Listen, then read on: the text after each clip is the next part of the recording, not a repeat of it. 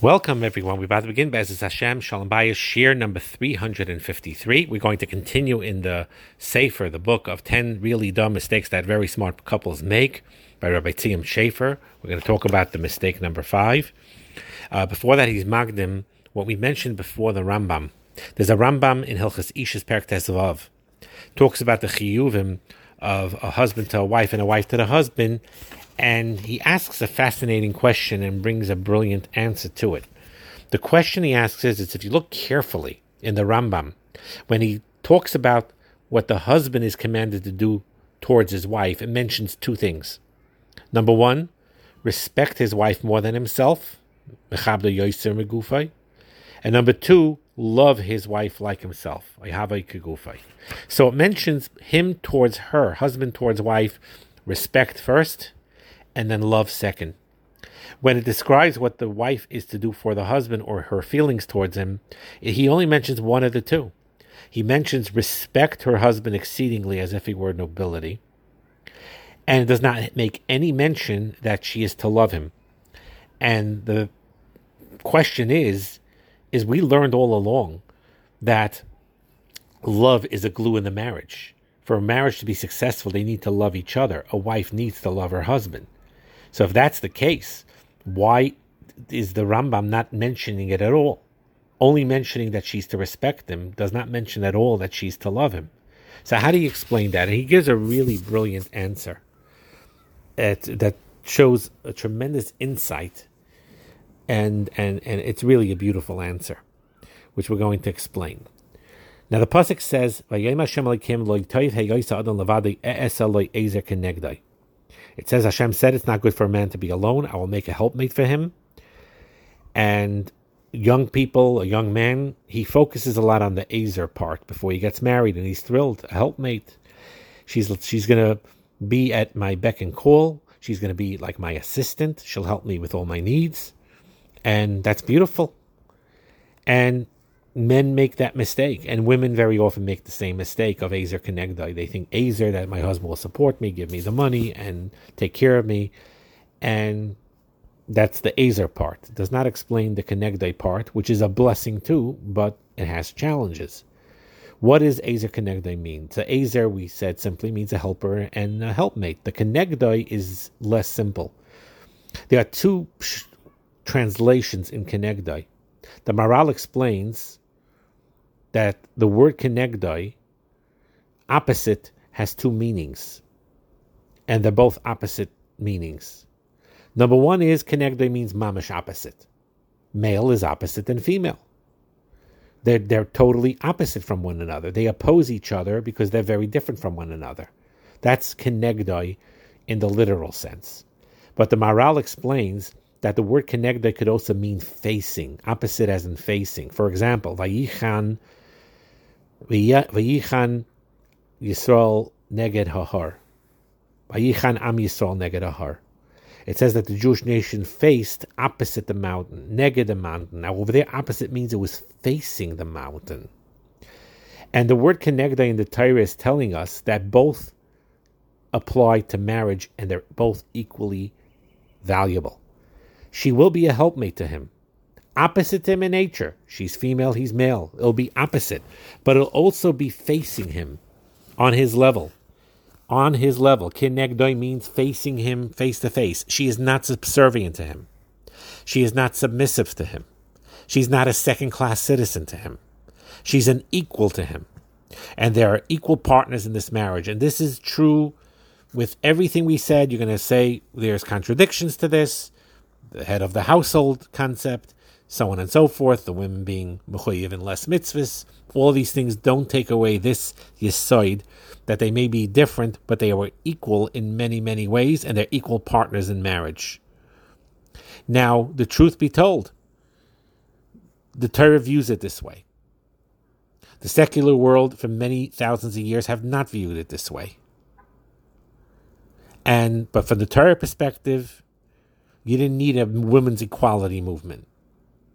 They have different roles. The fact that she does not get an aliyah or does not daven for the amid or is not part of a minyan has nothing to do and does not degrade anything from her being an equal partner in Yiddishkeit, in many ways, even more essential. She's a Ezer Kenegdai. She's a helpmate facing him on his level. She is his equal. The word Kenegdai also means opposite, antithesis, different. Men and women are opposites, so they do things differently. They have different approaches to everything, different perspectives to everything, different feelings to everything. And they disagree on most things. They're opposite in nature. The Maral explains the Kenegdai, those dual meanings, means that the marriage is different from any other relationship. If a man and woman would be similar, it would be somewhat easier. They would agree on a lot of things more, and life would be more simple. Or if the man and woman weren't equal, marriage would also be simple. There would be a hierarchy, parent and child, boss and employee, Rabbi and Talmud. But it doesn't work like that. It is not a hierarchy. Again, it's a big toys. Even if you have parts of it to say with the husband, with certain things, has the achrayus of final decisions in certain matters.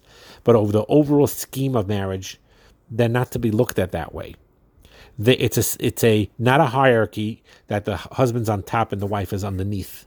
No, they are equals, kinegdoi, facing each other as equal. So the Maral explains this. That they're equal. There's not a hierarchy.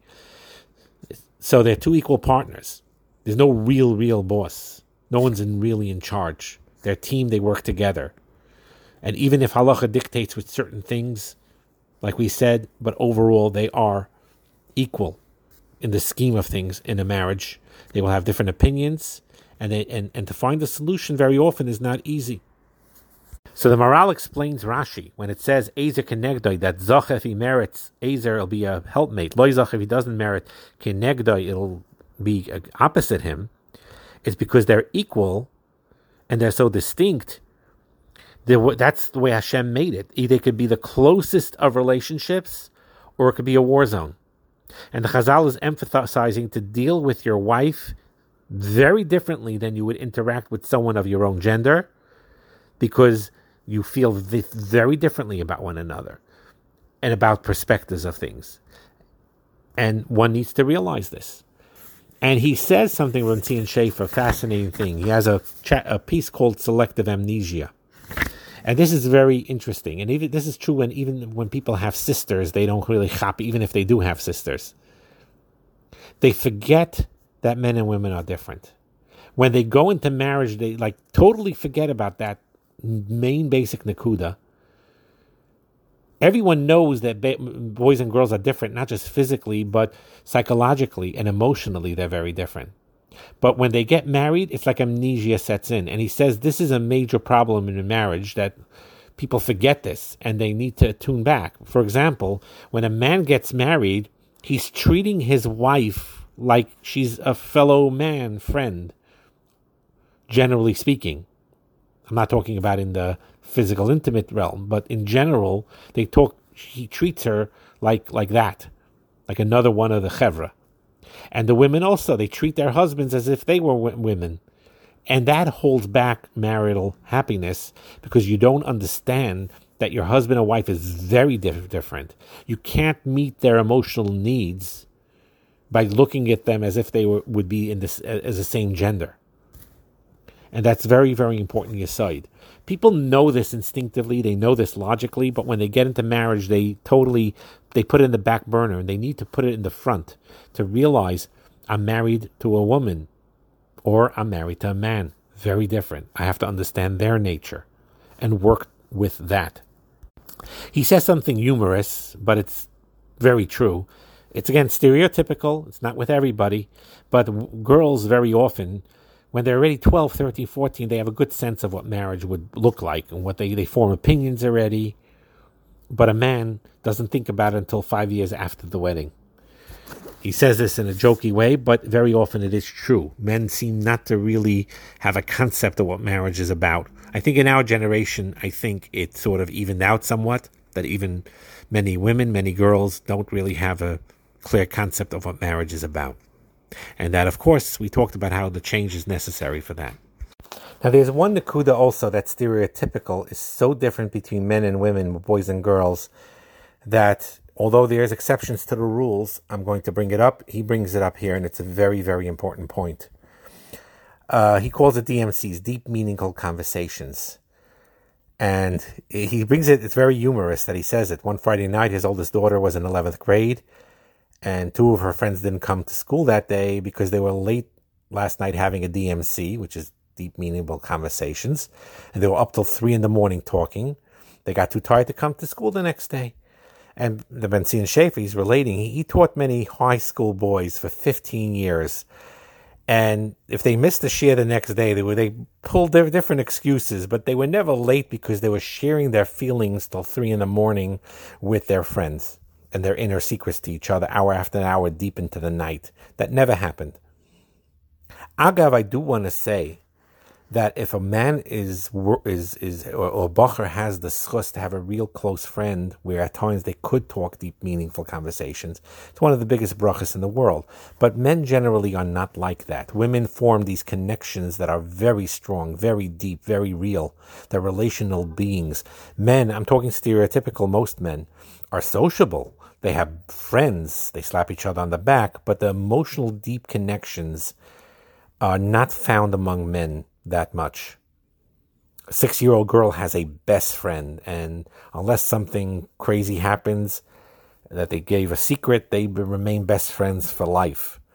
And they crave close relationships, and they maintain them. They seek out deep friendships. And men also have friends, but it's like doing friends. I'm hanging out together, or I learn together, or I play sports together, or we share something together, but they don't have that deep connection, generally speaking. And it's very, very interesting that throughout her life, a woman will seek out close friends to confide and share her life with. It's part of her essence, part of her being, while men may have friends, but their relationships are not as deep and not as close, generally speaking. Again, I would encourage men, if they find the right person that they could trust, I think it is healthy to have at least one or two best friends like that, that's like to have it, because it could do them wonders in helping them in life. But in general, it's not like that. You ask a woman to name her best friend, she'll answer right away. And when was the last time I spoke to my best friend? This morning, yesterday, the day before. You ask a man, you have a best friend, he'll answer, of course I have a best friend. When's the last time you spoke to him? 5 years ago. It happens a lot like that, where they feel close, but then they disconnect for months and months on end, and then they come back, they connect, because they're friendly, they're friends, but it's not the same. By a woman, it's a different story altogether. So one needs to understand that when a man looks at his wife, needs to understand in that first year of marriage, one of those basic needs is she wants to connect with you more than any other human being, more than any of her best friends, and she wants a real deep connection with you.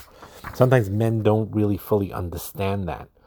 They think of course they want to connect with their wives too, but they don't think along the same terms like the woman thinks what she wants the connection to be. Then he goes through Shana Rishina. He explains V'simach es Ishtoi. And the idea of V'simach es Nishtoi is again because the deepest need of a woman is to be connected to others. And as an adult being married, to bond with her husband. It's something that she really needs and wants. And when he focuses making his wife happy, thinking about what she needs, how could I please her? How could I give her attention? How could I know she's special in my eyes? How could I learn more about her? That sets a deep foundation in the entire marriage. When she knows that she is precious to him, she'll be happy in the marriage. She has a lashon here, happy wife, happy life. And it's very, very true. When a woman feels cherished and she feels loved, the marriage will succeed. If she doesn't feel cherished and loved, then the marriage won't work. The element is important because the Torah directs men to focus it the entire first year of marriage. And if done correctly, it sets a foundation for marriage. And that's why I reiterated that you should have a quote-unquote Shana Rishina, even if you had one, or if you didn't have it ideally, you start now and you do that for a full year. You create that Shana Rishina now. He brings down as well from the Stipler, in a letter, we quoted this letter when we were doing chazering his letters, that the main hope of a woman is to have a husband who loves her. And if she sees that isn't so, it crushes her spirit, and it can be close to pikuach nefesh. The core need for the woman is to be cherished, appreciated, and esteemed. You're the only one. You're special to me. If that need is not met, if it's met, she'll feel wonderful and happy. If it's not met, she'll feel miserable. You shower her money and other things, but she'll feel miserable. So that's what it means, make your wife happy. Husband has obligation because by doing so, he's showing his love to her, and she needs that love. So based on this, he answers that Rambam. Beautifully, he answers that Rambam. We go back to that original Rambam. Why did the Rambam not say that a wife must love her husband? By the husband, it says you need to respect her and love her. By the wife, it just says respect. And he has a beautiful teretz, and I believe it's Emes Lamitai. The reason why the Rambam doesn't specify that a wife must love her husband is because she doesn't need the tzivoy. If she knows she is cherished, she will love him automatically. She craves the relationship. She deeply needs the relationship. And if the husband provides her needs, her emotional needs, besides her other needs, but primarily her emotional needs, she will love her husband as b'derech memela. It will happen. She doesn't need a tzivoy. She does not need a tzivoy. It's sort of similar to many of the mitzvahs hasei shazman garama that she's potter from, is because, and many Farshim say this, because she has that deep connection. We as men are in the outside world a lot, so we need these mitzvahs haseis to develop that connection to HaKadosh Baruch Hu. By a woman, she's already connected. She's potter from those mitzvahs hasei shazman garama because she's beyond it. She doesn't need it. She has that deep connection regardless. Same thing with bris milah. A man needs it. A wife, besides biologically not needing one because physically it's not really shaykh, but that's manifested in a spiritual level. She's whole as she is. She's already considered mehila damye. She is already perfected. Same thing over here. She doesn't need a commandment to love her husband. As long as she is showered with those needs being met, though that love will shower towards her husband automatically. If he shows her, say in word, say in deed, say in action, that she is beloved, she will love him back. And nothing will hold her back. That's why there's no tzivoy on it, because it happens automatically, the love. By men, though, because they don't have that deep connection, beteva, so it's not as natural. So they have to have a special mitzvah. Respect your wife and love your wife. He has to work on it. It's not instinctive. By the way, this is something that a wife needs to understand too. Not to get upset where it doesn't come naturally and he has to put his effort into it. You should give him a tremendous amount of credit when he is putting in that effort and working through it. But the bottom line is that is the idea. The idea is that when a husband fulfills the needs of his wife emotionally, physically, spiritually, she will love him back automatically as a matter of course. Bracha and Atzlacha.